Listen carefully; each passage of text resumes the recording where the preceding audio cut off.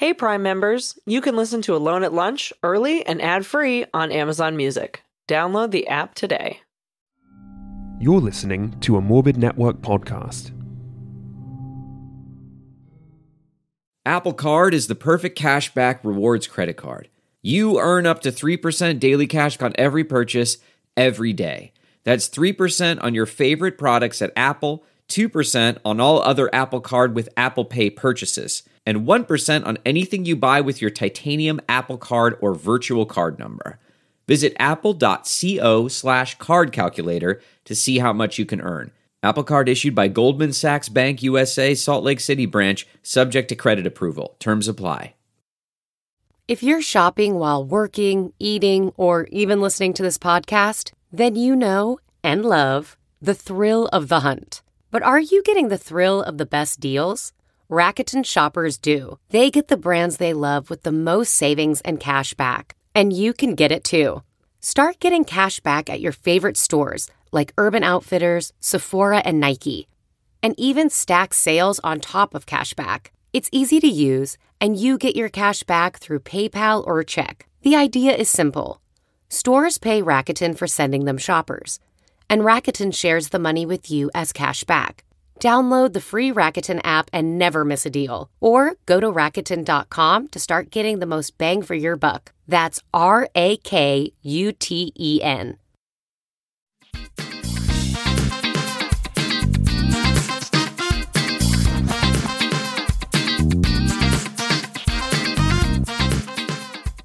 Hello, everybody, and welcome back to Alone at Lunch. I am Emily Walsh, and I am here with my co-host, as always, Carly Montag.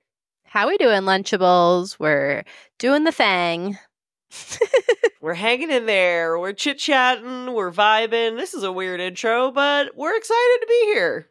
We are very excited to have the wonderful Lucas Zelnick on the podcast today. You know Lucas. You've seen him at clubs all over the city, at clubs all over the country. You've seen him on Instagram and TikTok, SF Sketchfest, New York Comedy Festival. He's got 100 million views, 400,000 followers. He is killing the game.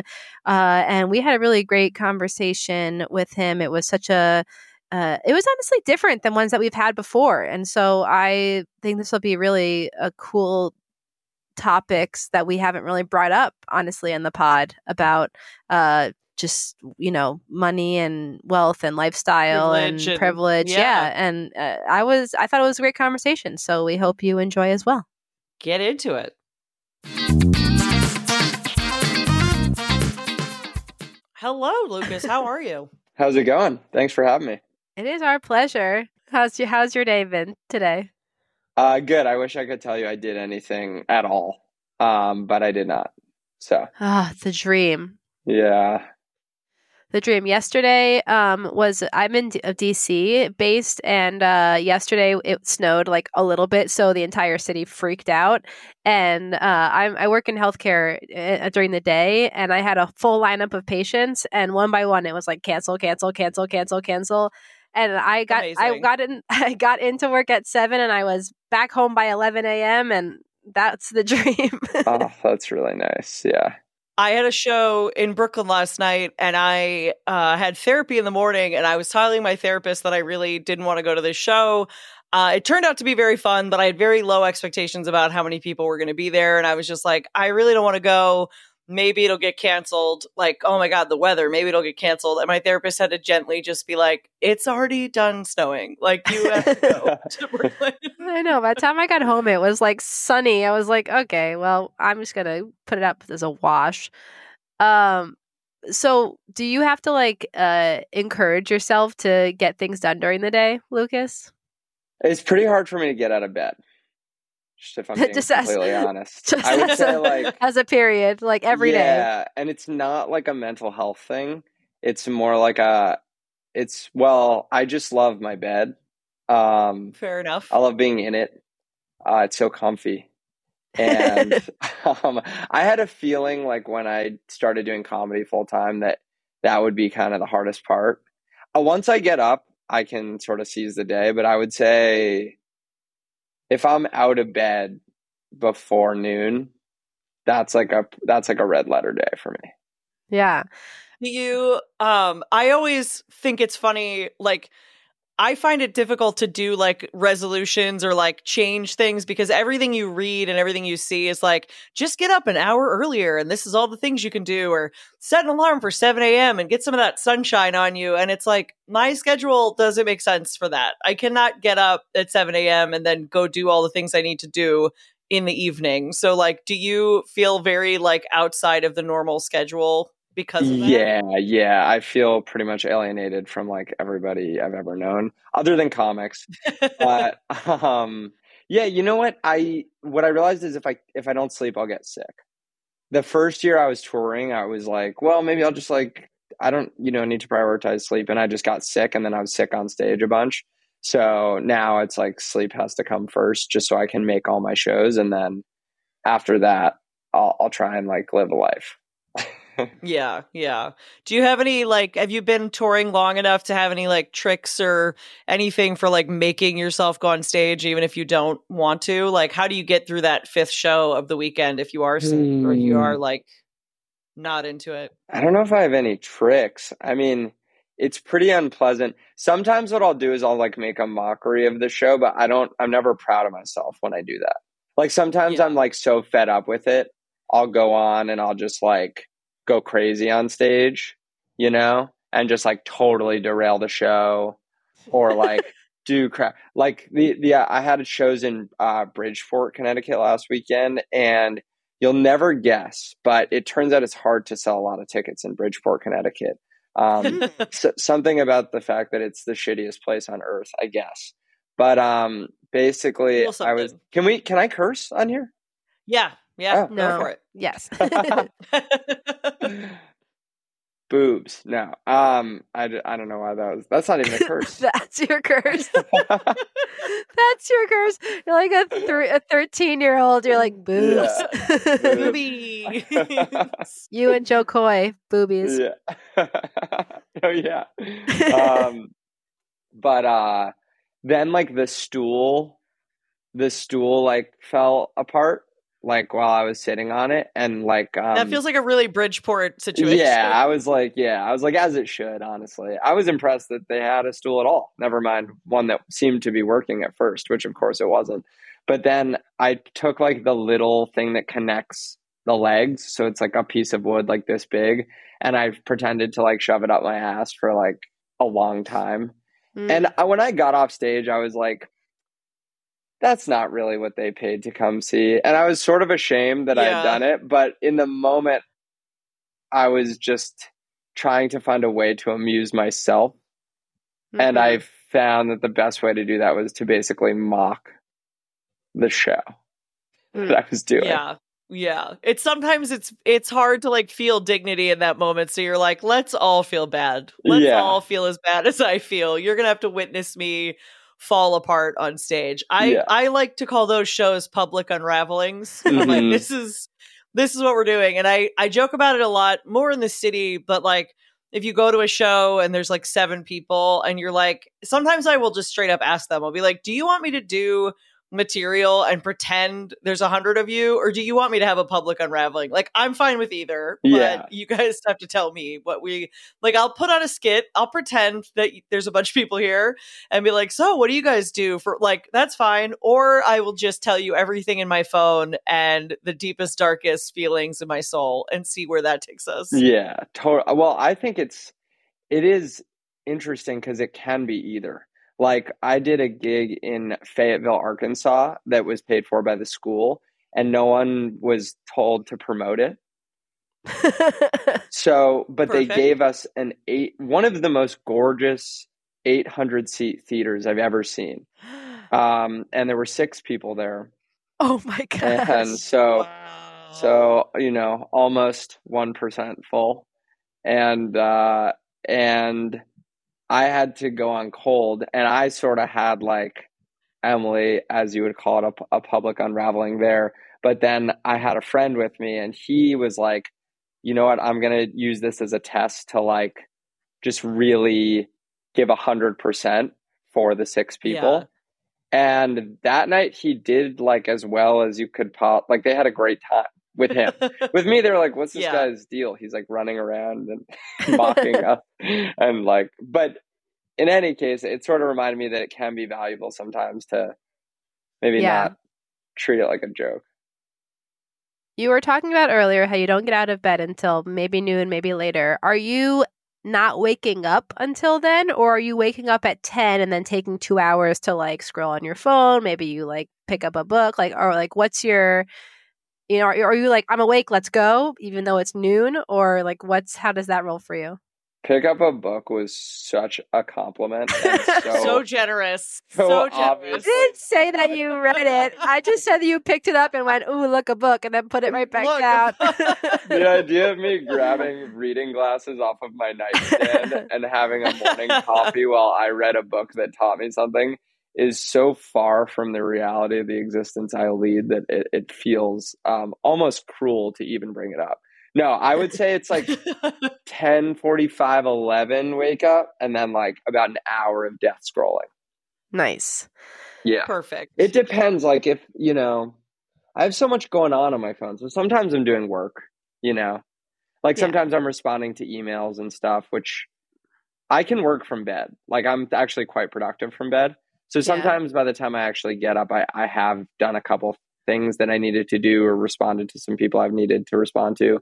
And then other times I've, just melted my brain just a little more than it already was before I get up and, take care of my business. And that's the tricky thing about what we do is like your phone is work, but you can also convince yourself anything you're doing on your phone is work. You can be like, well, I need to know what's trending or I need to know what's like going on. And then you're like, really, I just watched 45 minutes of dog videos and epic fails and gender reveals. And now I have to go to like do something, get out of bed. But and sometimes like I'll have like, if there's like a video that's getting watched a lot of mine, it's a little nerve-wracking to pick it up in the morning.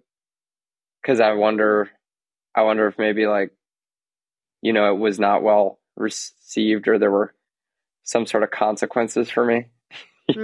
Yeah. So I go looking a little.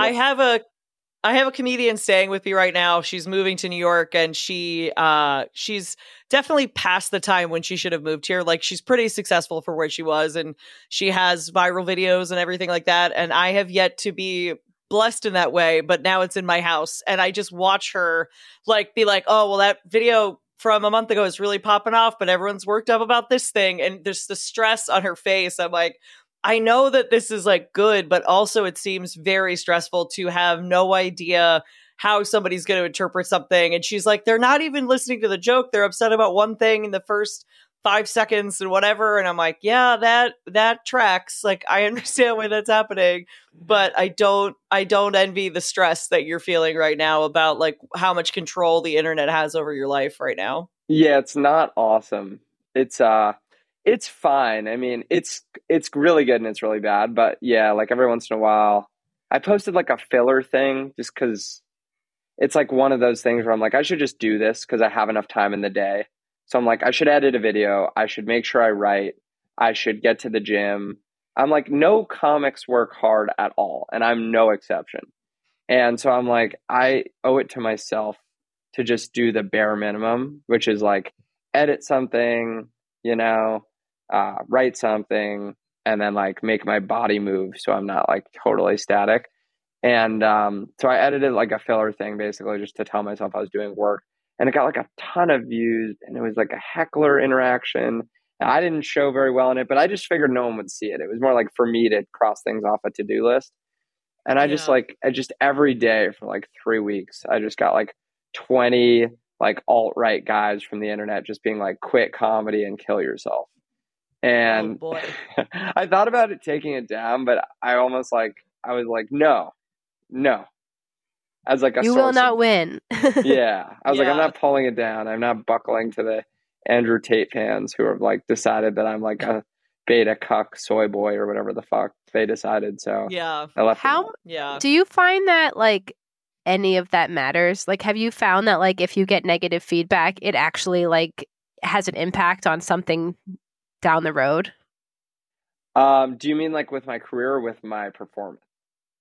I meant with your career, but I guess it definitely like takes an emotional toll, I'm sure. But I guess I meant like with your, do you find like you have less followers or like maybe you have more followers because people are now like looking at your stuff? I don't know. Like, do you? Yeah, net it grows. Like anything that gets that many views is you're gonna grow, which is sort of the other reason to leave it up. Like you'll piss off some people, but you'll still get, if it reaches 5 million people, like you'll get, even if it's thousands, it'll be thousands of people who are still like, okay, or they watch other videos. Maybe they didn't love that one, but they were ambivalent about that one, and then they watch other ones and they like, because I have ones that I think are good, not many, but and then and then, but performance wise, it was interesting because basically like it was this guy that had just been heckling a bunch, and I had sort of like gone along with it, and then I finally said, I was like, if you do it one more time, I'm going to kick you out. And I had like consolidated the interaction into 1 minute, even though it had happened over the course of the show. And I was like doing well. And it wasn't the story of the show by any means,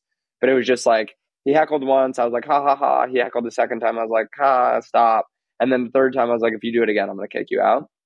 And everyone was like, a good comic would have like roasted him into silence. Like real comics don't kick people out of shows. I'm like, first of all, you guys are totally uneducated. Real comics kick people out of shows all the time. Every comic kicks people out of shows all the time, especially on the road and especially in bigger rooms. But then the next week I had a show and I had this guy that was really, really persistently heckling. And I fucking let him stay. Because I think in my head, I was like, I could fucking roast this guy into submit. So I don't know why. And then after that show, everybody came up to me afterwards who was in the room and was like, I really wish you would kick that guy out. And I realized, like, you know what? Like, I had been listening to the critics of this out of context video, and my instincts in the room are going to be correct most of the time. And, the only real lesson I learned is like, I'm probably not going to, I try not to post too many heckling things. They get attention, but it's like not the kind of thing you're trying to promote, It's not what you're selling tickets for. So.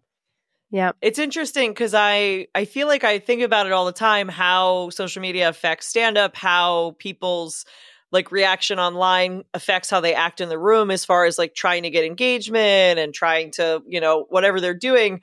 But I hadn't really thought about like letting that affect you in the room in that sense of like, oh, I'm not going to kick somebody out. Like I more just think about it as watching comics go down the wrong path on stage just because they're trying to get the most engagement, and like not necessarily skilled comics, but just people who are like, this'll get some views, and thinking, we're there to serve the room. In my mind, like stand-ups are there to serve the room. And the thing about our careers these days is you have to get fans to get in those rooms, and people want to see your numbers. So it's kind of a double-edged sword of like, how do you build the best social media audience engaging the way you want to, and also have enough of an audience to like respect the room and treat the room properly, and just respect like the craft, not to sound so like over the top, but it's kind of an interesting situation of the times, I guess.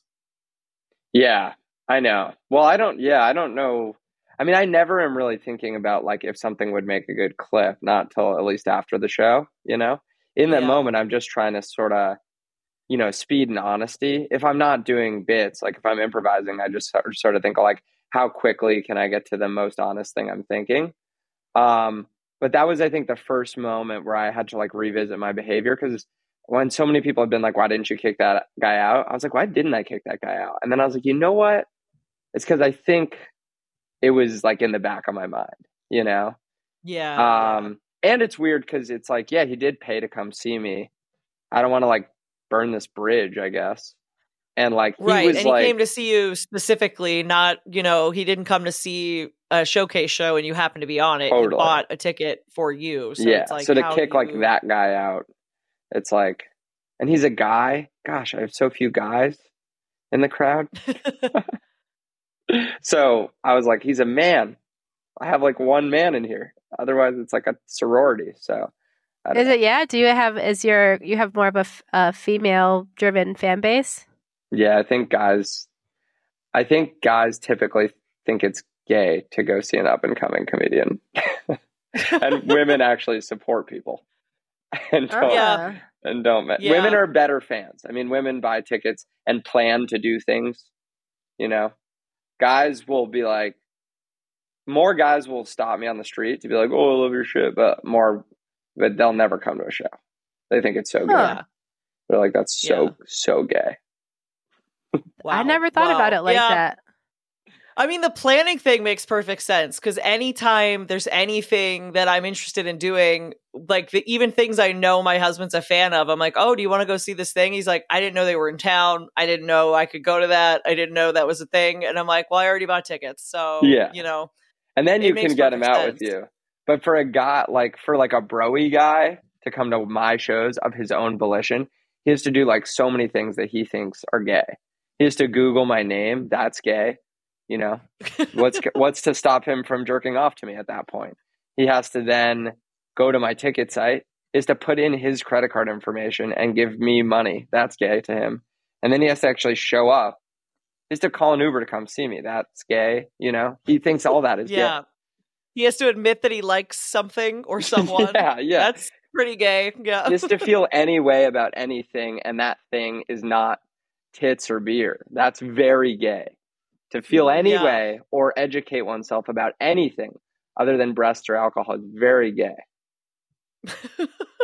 So are you going to Matt Rife it when you get a special? Is it going to just be for No, the boys? I appreciate who's there. I just want to do comedy that makes sense for me. I do understand the instinct to be like, I don't just do crowd work. Because I only put crowd work out because I'm saving all my material for a special, and I don't think it's to be ready for another 2 years.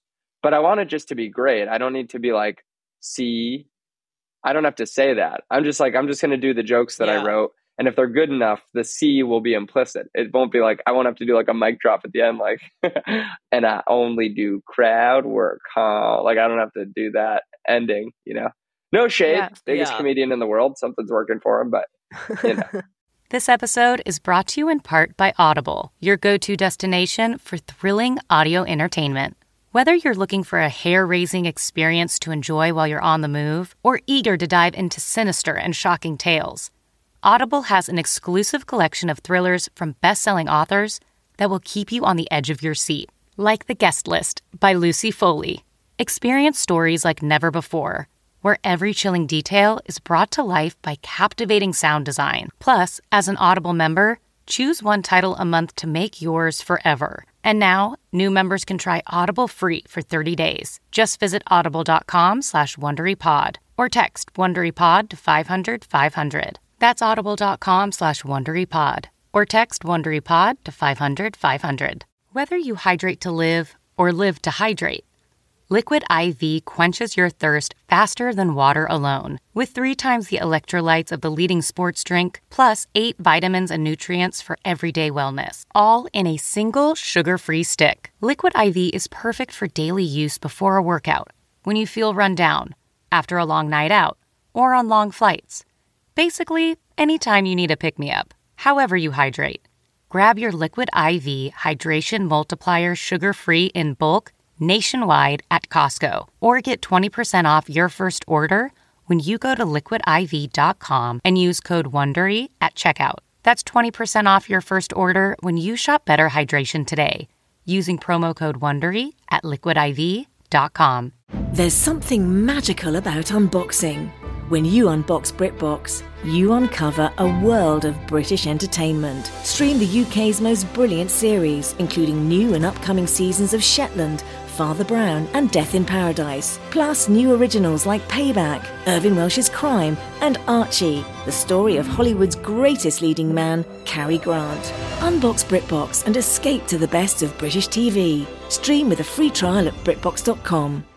Yeah, obviously. But no shade towards Matt Rife. He's it's just that special was dog shit. Yeah.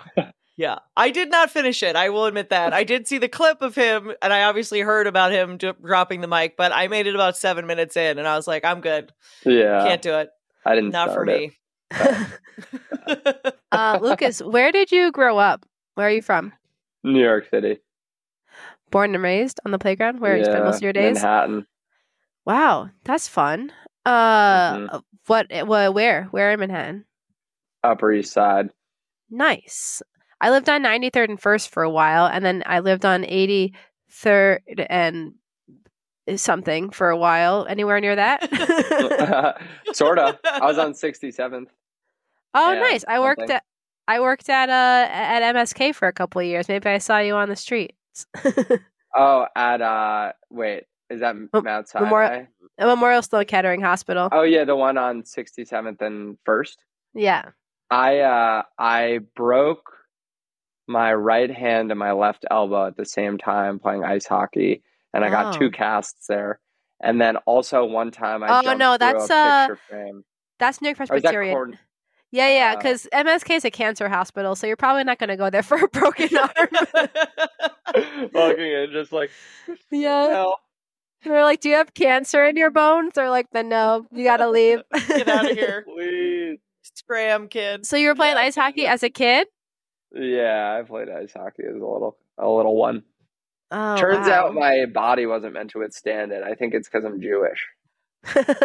That's fair. I have a stomach of a Jewish person because I also am Jewish. So that's that's how that works the stomach out. of a Jewish person. Yeah. Another way is to cut it. Okay. Anyway, to cut it out of them. Yeah, you said it, not me. I thought of those jokes and I kept them quietly to myself. It was just funny how dark a joke that was, but how timidly you said it. I guess you could cut it out of a joke. I guess you, or whatever. If you were feeling really crazy. If you wanted the baby, but it did not have to pay for it. But okay. Anyway, this is taking a turn. Oh boy. What? Who said that? So you're Jewish on the Upper East Side. That honestly original. Upper West Side is where they're at. So yeah, there's some of them. They're everywhere. You know, we're everywhere. Did you like growing up in New York? I did. Yeah, New York was cool. It turned everybody, like, at best, it made people really mature, really young, and thoughtful. At worst, it made people like horrible drug addicts and dead. And I would say like I was probably somewhere in between those two goalposts, but it didn't make me a drug addict. So I feel like it gave me like a good sense of self, you know? Yeah. I got to do a lot of things at young ages that I think most people don't. Do you think that's like a level of independence, or you were just exposed to stuff, or what sort of stuff? If you don't, I think it was like a level of independence, just like because everything's there. You know what I mean? Like if you live in the suburbs, I guess like when you sneak out, you could sneak out and go to like a bonfire and like burn shit. Yeah. With people. I did a lot of bonfires, a lot of police scanner in the woods type of shit. And there's only so much trouble you can get into there, and it's also real repetitive. Yeah, and it's the same group of people, right? Yeah. So I guess the only difference would be like you could sneak out, and then once you do, you sort of are in New York City. So it's easier because like getting around, it was like as long as you could, as long as you knew your address, you could call a taxi or get on the subway basically and kind of go wherever. And then you could go out and, I had like a fake ID at 14 and we would go out to bars and sometimes clubbing as kids, which is crazy. And so it was interesting because now I would never go clubbing as like someone the age of someone that could.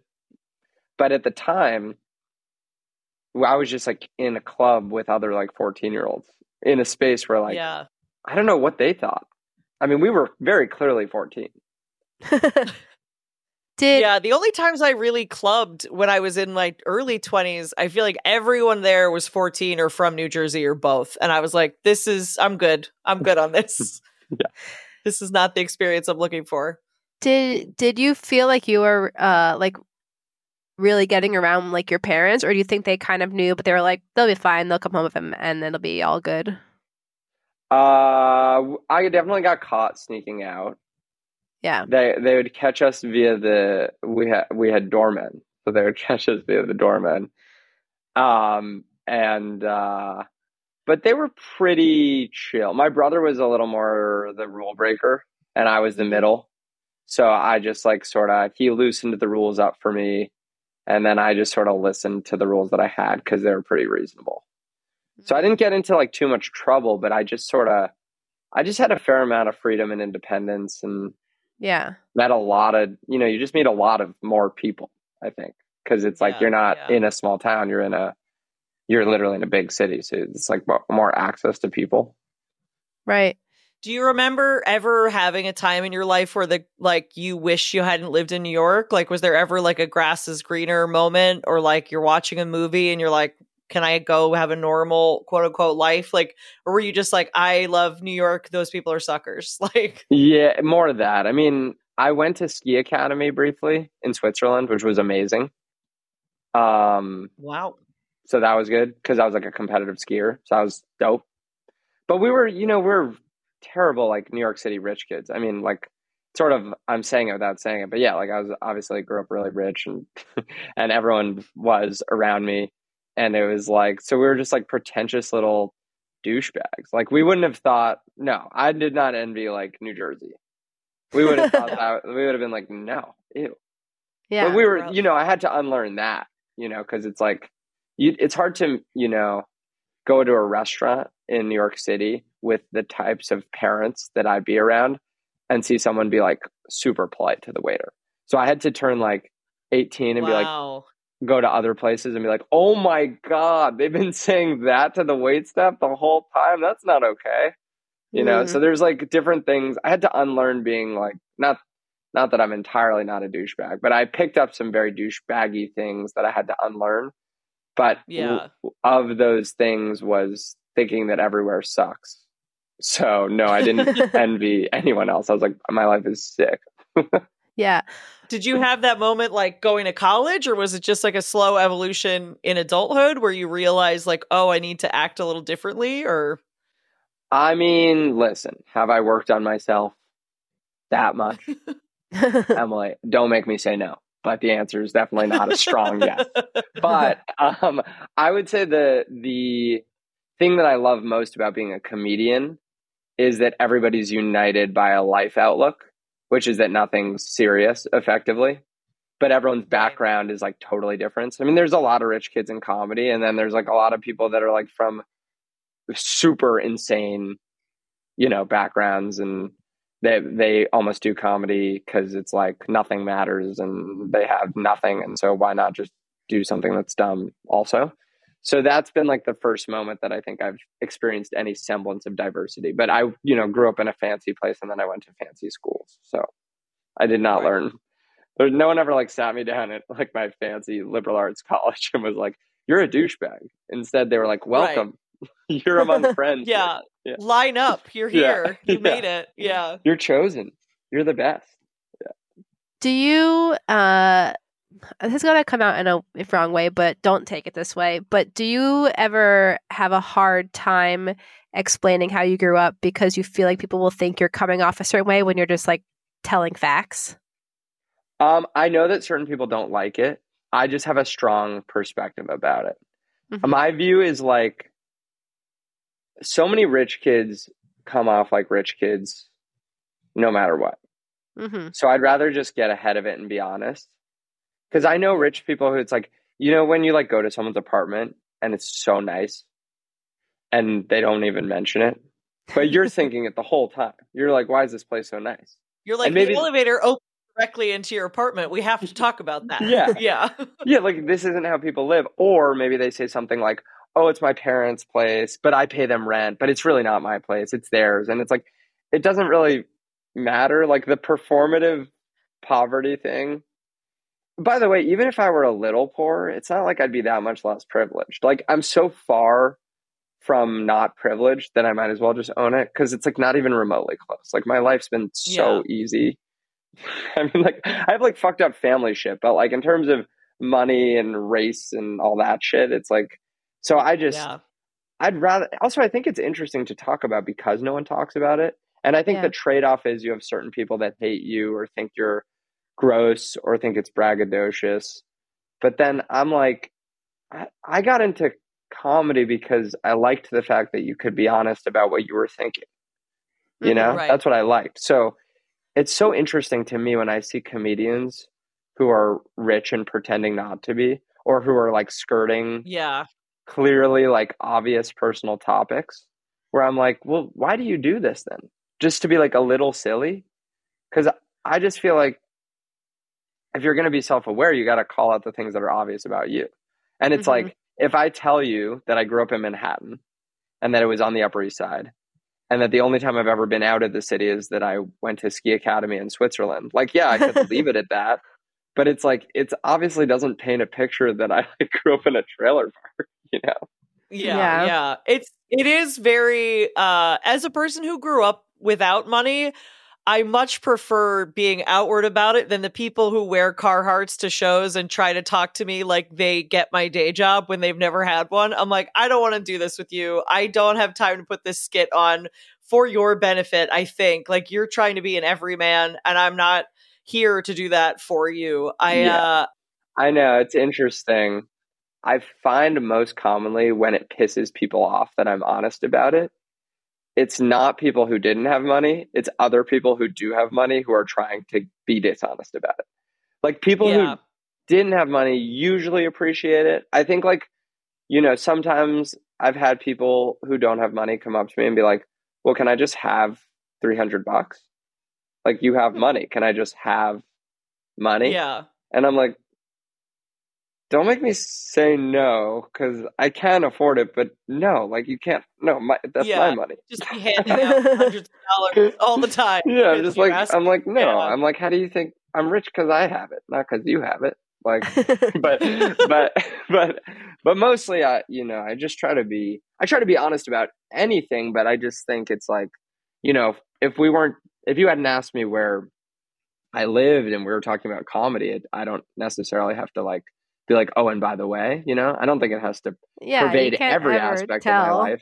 Yeah. But I do think it's interesting because if people ask me how I made it as a comic, quote unquote, made it, or like how I got to a place where I could fully support myself doing stand up, I would be remiss not to say that much of it had to do with the fact that I had a financial safety net to begin with that allowed me to act in a very like risk forward way. Because if you're not honest about that, then the only people who are honest about like the fact that America isn't a meritocracy is the people who are being hurt by the system versus, I know this sounds like really serious all of a sudden, but like, it makes sense. Yeah. I'm just like, why you're shortchanging everybody's ability to operate and best the system when half of the people who benefit from it are saying it's a meritocracy, which it isn't. And half of the people who are fucked over by it are saying they're fucked over by it, which they are. And you're only getting half of the truth. Whereas if I sit here and I'm like, yeah, I'll tell you the 10 ways that I got help and it was unfair, maybe one of those ways could help someone that, you know, didn't even realize you could like use the system that way.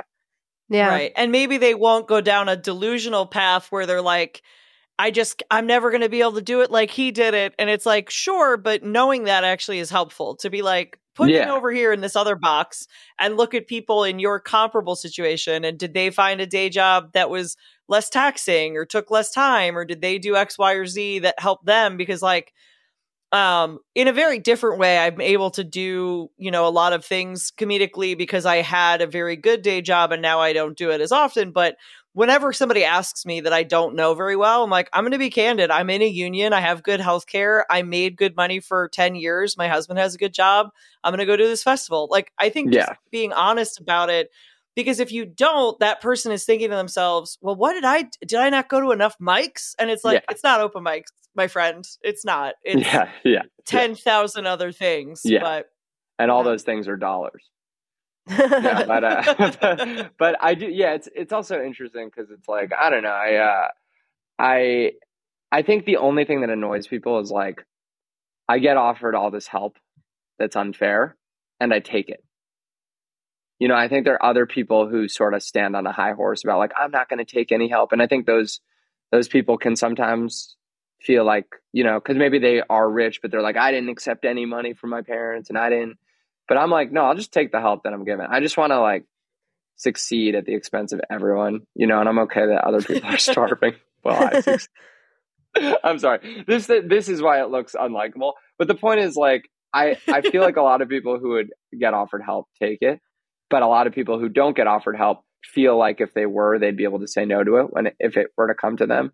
And as someone who's been offered a lot of help, I realized that as much as it might have been the prideful move to push it away and be like, oh, get there all on my own, and I'll live in a shitty, I'll live in the bathroom of a bathroom, like I'm just not that guy. My apartment's very nice and I didn't pay for it. And I'm just going to be honest about that. And I live like a young prince. I live like a boy prince. Was there a point when you like didn't know how you were growing up and then all of a sudden you did? Like, were you like 5, 6, just going about your life, and all of a sudden you're like 7, 8, 9, you're like, wait a minute, am I different than the people who are living in whatever area? Or you know what I mean? Did you have like everyone an was aha moment? So rich. I mean, everyone was so rich in New York. So it's like, I mean, I knew we were all rich, but I didn't know what poor was. Like, I didn't know. No, but I mean it though, like, because how do you know that you're rich if you don't know that there's like less? Do you know what I mean? If we're all the same, then you just think that's kind of the norm. At what point are you like, oh, there's other? Does that make sense? Yeah, I think I was just talking about this with someone. The first time my parents raised me to believe that they were sort of candid about having money and coming, but the thing that they told me always was that as soon as I turned 18, I would be totally cut off and I'd be doing my own thing. So the bigger realization was when I realized that was not true. I was like, you are older than 18. Now I'm confused. Yeah. No, that was the realization, because that was the first moment where I was like, oh, they would allow me to be comfortable forever. Yeah. Even if I didn't, I mean, sure, maybe if I were like a drug addict or I didn't have a job or anything, maybe it would be different. But given that I was sort of like knew what I wanted to do and had a passion and had a calling, I also had this realization that like I was probably never going to like starve. That was a crazier moment, because that was the first moment that I was like, well, then what's the point of life? Like, if there's no stakes, really. If I don't have adversity and if there's no bottom for me to hit, then what am I doing? Yeah. Wow. So that was kind of a fucked up, because I remember we had this conversation when I was like 24, and my parents basically told us that we'd have some amount of access to money, like pretty much forever. Starting, for me, it was going to start when I was 25. So I had like a year. But my brother was 26 during this conversation, and they were like, you have it now. And wow. And after that, my dad said, I remember we went home and we didn't say thank you. And I think my parents were kind of hurt by that. Yeah. And I had to come back like a week later and be like, thank you, of course. But I was like, I wasn't sure how to feel about that. Yeah. Right. I didn't, because I always thought, because then I thought like I'd be kind of cut off when I was 18. And then I was like, well, I guess like in college, you sort of get an allowance, like, because you're not working, So I was like, oh, so they'll just give me enough to like live in college. And then I was like, but once I have a job, and then I got a job when I was like 22, but I was making so little money that they were giving me like a little more help, helping with the rent. And I was like, well, I was still like, these are kind of like normal, but and then eventually it was like, you're not going to really, like, if you need anything, we'll always help. And then I was like, well, then what am I doing exactly here on Earth? Like, what is, like, if everything's been pre-decided, So I didn't really feel in the moment thankful. I felt like really profoundly conflicted about the purpose of existence. And then that sort of translated into gratitude, I think. And it helped as I found, like as I really pursued stand-up, I realized there was sort of inherent fulfillment in just trying to make an impact at and work hard at a thing that you love and share it with friends and share it with, in our case, like for what we do, audiences. But I mean, not to get deep, but that was probably the first moment that I was like, it's good that had a passion, because there's so many families like that have that wealth, and that's why they end up being drug addicts or going into whatever like path or danger or self-harm or whatever it is, because they think they probably have similar moments to that where they're just like, what am I doing? So like, thankfully you were like, well, good thing I really want to do this thing, and it just happens to not pay very well, but that doesn't matter anymore. So here we go.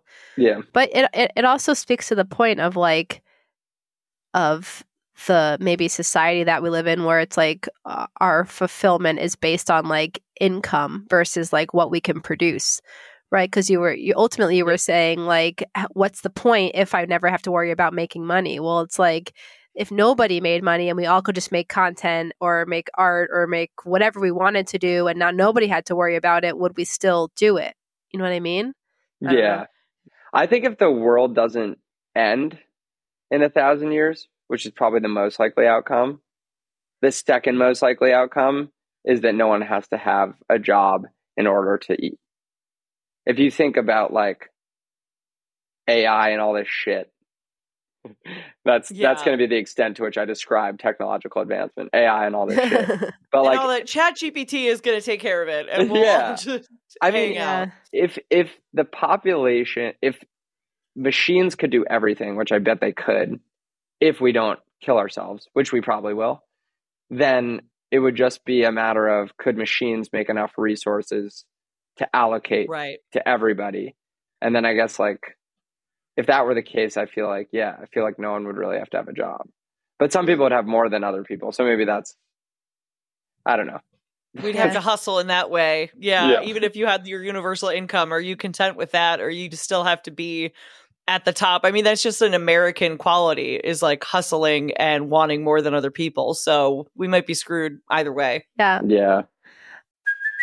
Hey, it's Kaylee Cuoco for Priceline. Ready to go to your happy place for a happy price? Well, why didn't you say so? Just download the Priceline app right now and save up to 60% on hotels. So whether it's Cousin Kevin's Kazoo Concert in Kansas City, go Kevin, or Becky's Bachelorette Bash in Bermuda, you never have to miss a trip ever again. So download the Priceline app today. Your savings are waiting. Go to your happy place for a happy price. Go to your happy price, Priceline. Welding instructor Alex DeClaire knows firsthand how VR training platforms like ForgeFX can help meet the demand for skilled workers. Anywhere you go look, there's going to be a shortage of welders. VR training can help welding students learn the skills they need to begin and advance in their career. The beauty of virtual reality is it simulates that exact muscle memory that they need. Explore more stories like Alex's at meta.com/metaverseimpact. To kind of circle back to like the theme of our podcast, Alone at Lunch, feeling like the odd one out. When you heard about this show that we wanted to have you on as a guest, was there anything that like spoke to you in terms of your own experiences, or anything that has happened to you that you were like, this is the point that I want to talk about in terms of how this relates to me? Feeling like, it doesn't have to be a negative, it can just feel like in any way that it rings true to you. Well, I think I've had it at various moments. Like, I think the fact that we ended up like talking about my upbringing is relevant to how I've sort of felt alone at lunch, so to speak. Yeah.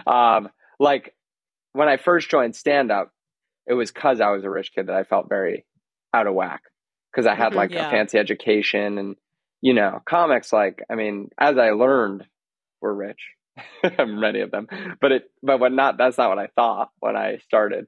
I thought that's not the public persona of most. Yeah. I thought they were like depressed, alcoholic dirtbags. Also true. So I felt sort of like, I remember when I was starting, I felt really like, especially at mics, you know, I just felt like, I don't know who I am to just any older comic made me feel so insecure, you know? Mm-hmm. Yeah. Older meaning more experienced, not older by age, but like, and then almost the opposite happened. Once I feel like, you know, I became fully ingrained in the community and like had my people in comedy and my path, and knew that this was like how I wanted to spend my life, I started to feel like all these people I grew up with like totally didn't understand the path that I was on. And like everyone was like going into private equity with their, you know, or doing, working for their parents or like whatever, just being like a future rich person of New York, the way that they'd grown up. And I was like, I don't know what I want to be, but it's not going to look like the way I grew up. I want to have a different life with a different community of people than the people, than Jeffrey Epstein and the people on the list, Right. Also known as like my closest family friends and my dearest alliances. So that, I guess those are the two moments. Now I feel sort of like connected to comedians and almost no one else, which is kind of alienating because I don't really know who I am vis-a-vis like who I've always been up to this point. But I think, yeah.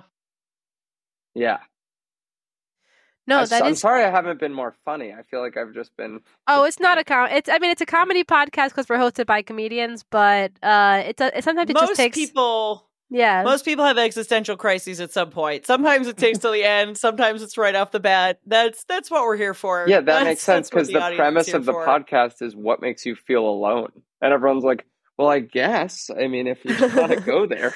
Yeah, you made me think about this and come on this podcast. And honestly, when we started, I thought it was going to be so much more of an upbeat thing because every comic that I talked to when I first was getting into comedy was like, oh, well, all comedians are damaged and all comedians have that one thing that made them a comic. And that's kind of true, but it's also like, whatever you think that thing is for that comic, they're usually like we just had Max Higgins on, who happens to be trans. We were like, oh, so it's that you're trans. And he was like, no, it's that I'm a fan of the band Fish. Like, that's why I feel alone. Yeah. And we're like, okay, we're going to stop telling people why they're alone. Like they're going to tell us. But it's definitely a journey. Some people are upbeat, but some people are like, oh, you've made me examine my life in the past 45 minutes. So any answer, Max, the right look answer. at me. It's because you're trans. Now let's move on.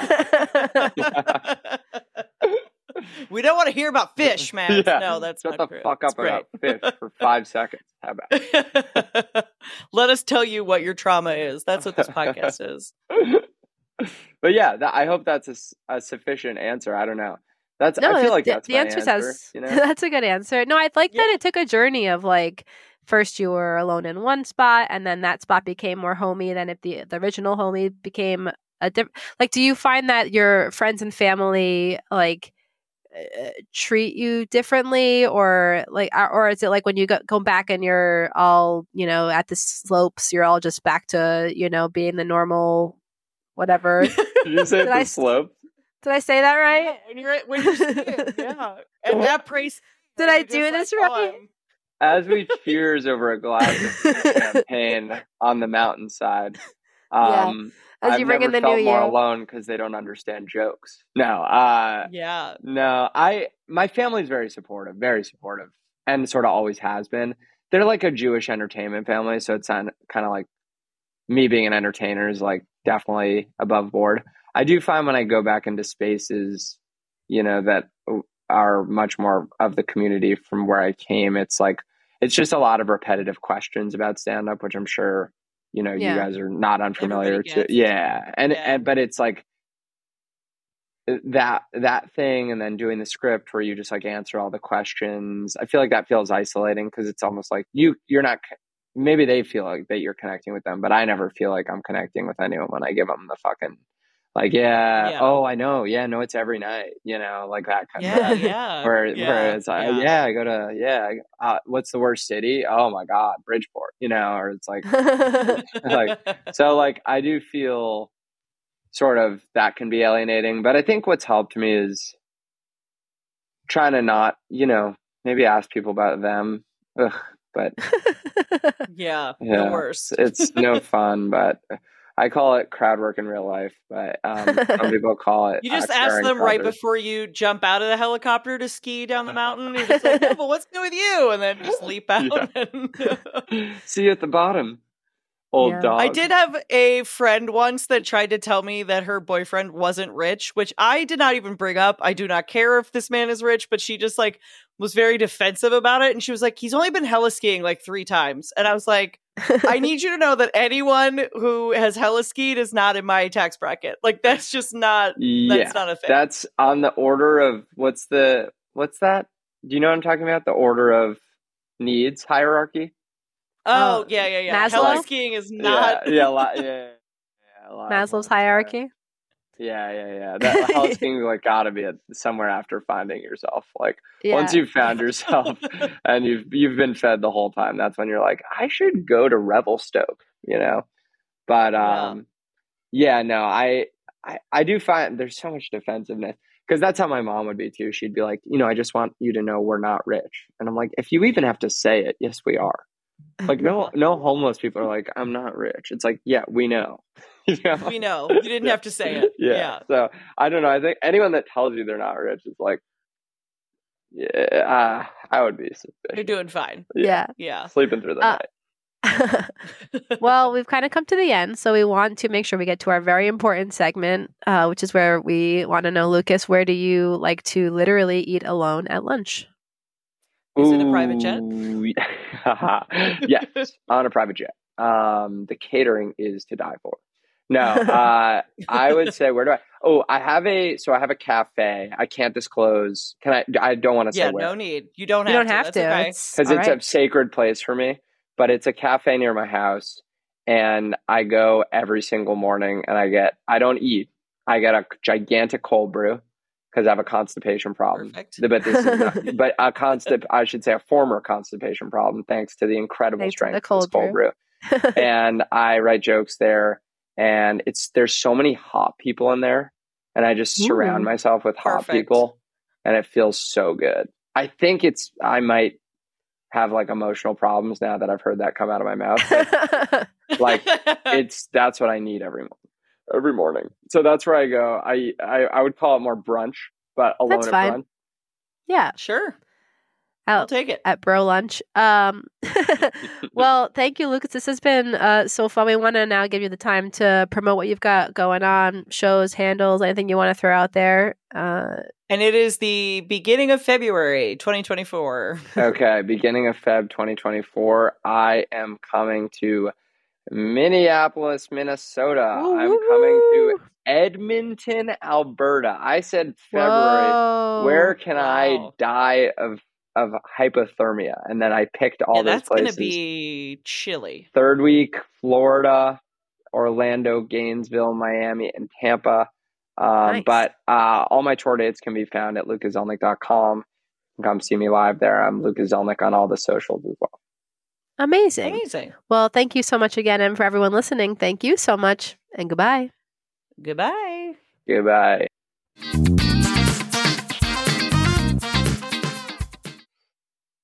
I'm so glad that we got to talk to Lucas. He actually was on the show because some people over at Morbid saw him live and enjoyed him and said, he's a comedian. You guys are comedians. You guys should chat. So I'm really glad that they made this happen and we got to talk to Lucas. We love being a part of the Morbid Network. And so we were happy that they put that connection together for us. And I you know what? It's interesting. Like I do have trouble like talking about money. Like that's often a thing that I have difficulty talking about.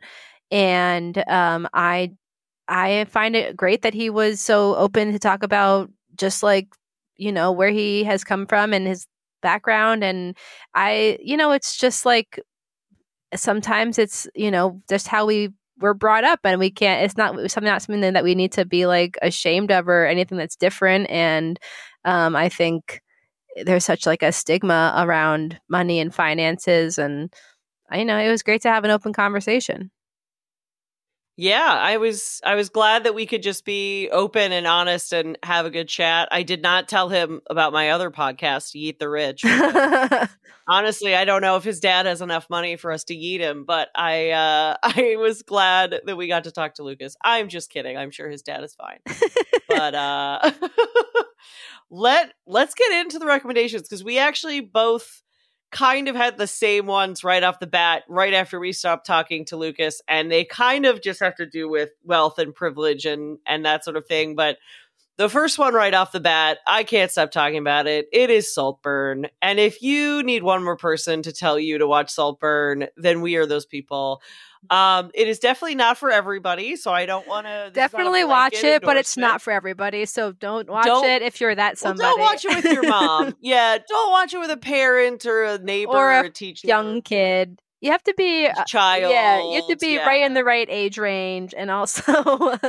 Yeah, I don't think it's quite as crazy and weird as some people on the internet are making it seem. I think it's just kind of a movie that has some dark edges and some funny, interesting scenes and some weird stuff going on. But there is just kind of a normal middle-class person who is at a prep school. He's at Oxford, not prep school. He's at Oxford and meeting a family with like extreme wealth and privilege and the interactions there. And a lot of people, I could talk about this movie for hours because a lot of people say that it's kind of a commentary on, eating the rich or whatever, but I don't really think that's what it's about. But I can't really get into that without spoiling some stuff. But, if you want to be part of the conversation that's going on, get out there, watch Saltburn. It's on Prime. Go check it out. Go check it out. Another film that we, right off the bat, we're thinking of that we both recommend is the beautiful, sweet movie called The Holdovers.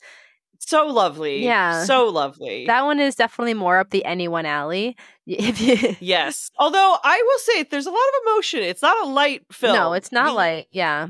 The preview kind of makes it seem like it's a little lighter than it is. I think it's got some heavy stuff going on. Yeah. Maybe now that the holidays are over, it would be less of a heavy thing, like family emotion wise. It's not a light watch. I'm not it's not like, that crazy. Yeah, but again, about a all boys boarding school and a lot about wealth. And ultimately what happens is it's like there's a break of some sort and most people leave, but some of the students are not able to leave. So they end up staying over at the school. And then one student is kind of left on his own to stay at the school with a teacher, and it's about the relationship. And it comments on race and money and mental health. And there's a lot of pieces to it, but it's like, I feel like a combination of like Mr. Holland's Opus meets, I don't know, something sweet. Dead Poet Society. Yeah. The relationship between a teacher and a student. I think it's also a good commentary on like the main character child has everything he needs in the world financially, but obviously he still has a lot of going on emotionally. And I think sometimes we forget that in society when we want to pick people to shit on. It's, straight white men with money, but he still is a very sweet child in school, and he's just trying to figure out his family relations and his place in the world, etc. So, yeah, both of those movies for very different reasons were right off the bat recommended when we got off the phone. Chat right away.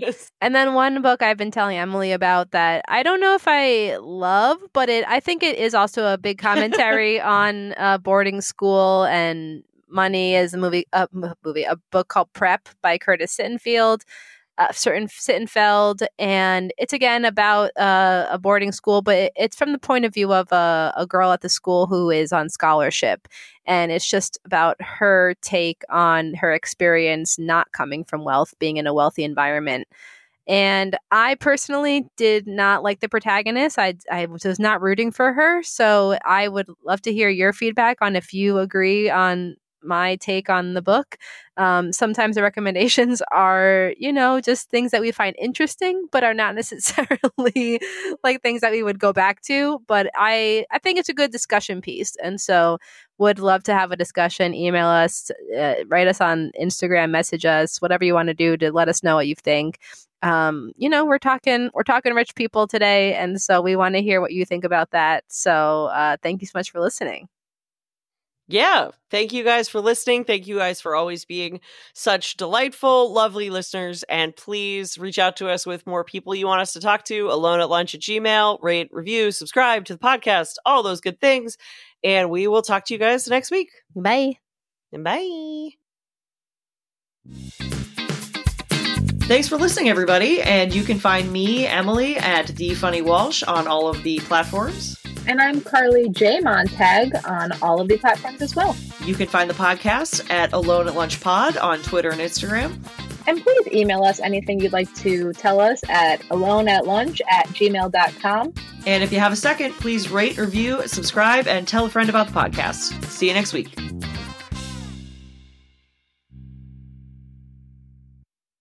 Hey, Prime members, you can listen to Alone at Lunch early and ad-free on Amazon Music. Download the Amazon Music app today. Or you can listen early and ad-free with Wondery Plus in Apple Podcasts. Before you go, tell us about yourself by completing a short survey at Wondery.com/survey. If you're listening to this podcast, then chances are good you are a fan of the strange, dark, and mysterious. And if that's true, then you're in luck. Because, once again, Mr. Ballin Podcast, Strange, Dark, and Mysterious Stories, is available everywhere you get your podcasts. Each week on the Mr. Ballin Podcast, you'll hear new stories about inexplicable encounters, shocking disappearances, true crime cases, and everything in between. Like our recent episode titled White Dust. After a middle-aged couple fail to answer their daughter's messages and calls, the daughter drives the few hours to her parents' house to check on them. But after arriving and seeing both her parents' cars in the driveway, the daughter gets an uneasy feeling and just can't stomach going inside. To hear the rest of that story and hear hundreds more stories like it, follow Mr. Ballin Podcast on Amazon Music or wherever you get your podcasts. Prime members can listen early and ad-free on Amazon Music.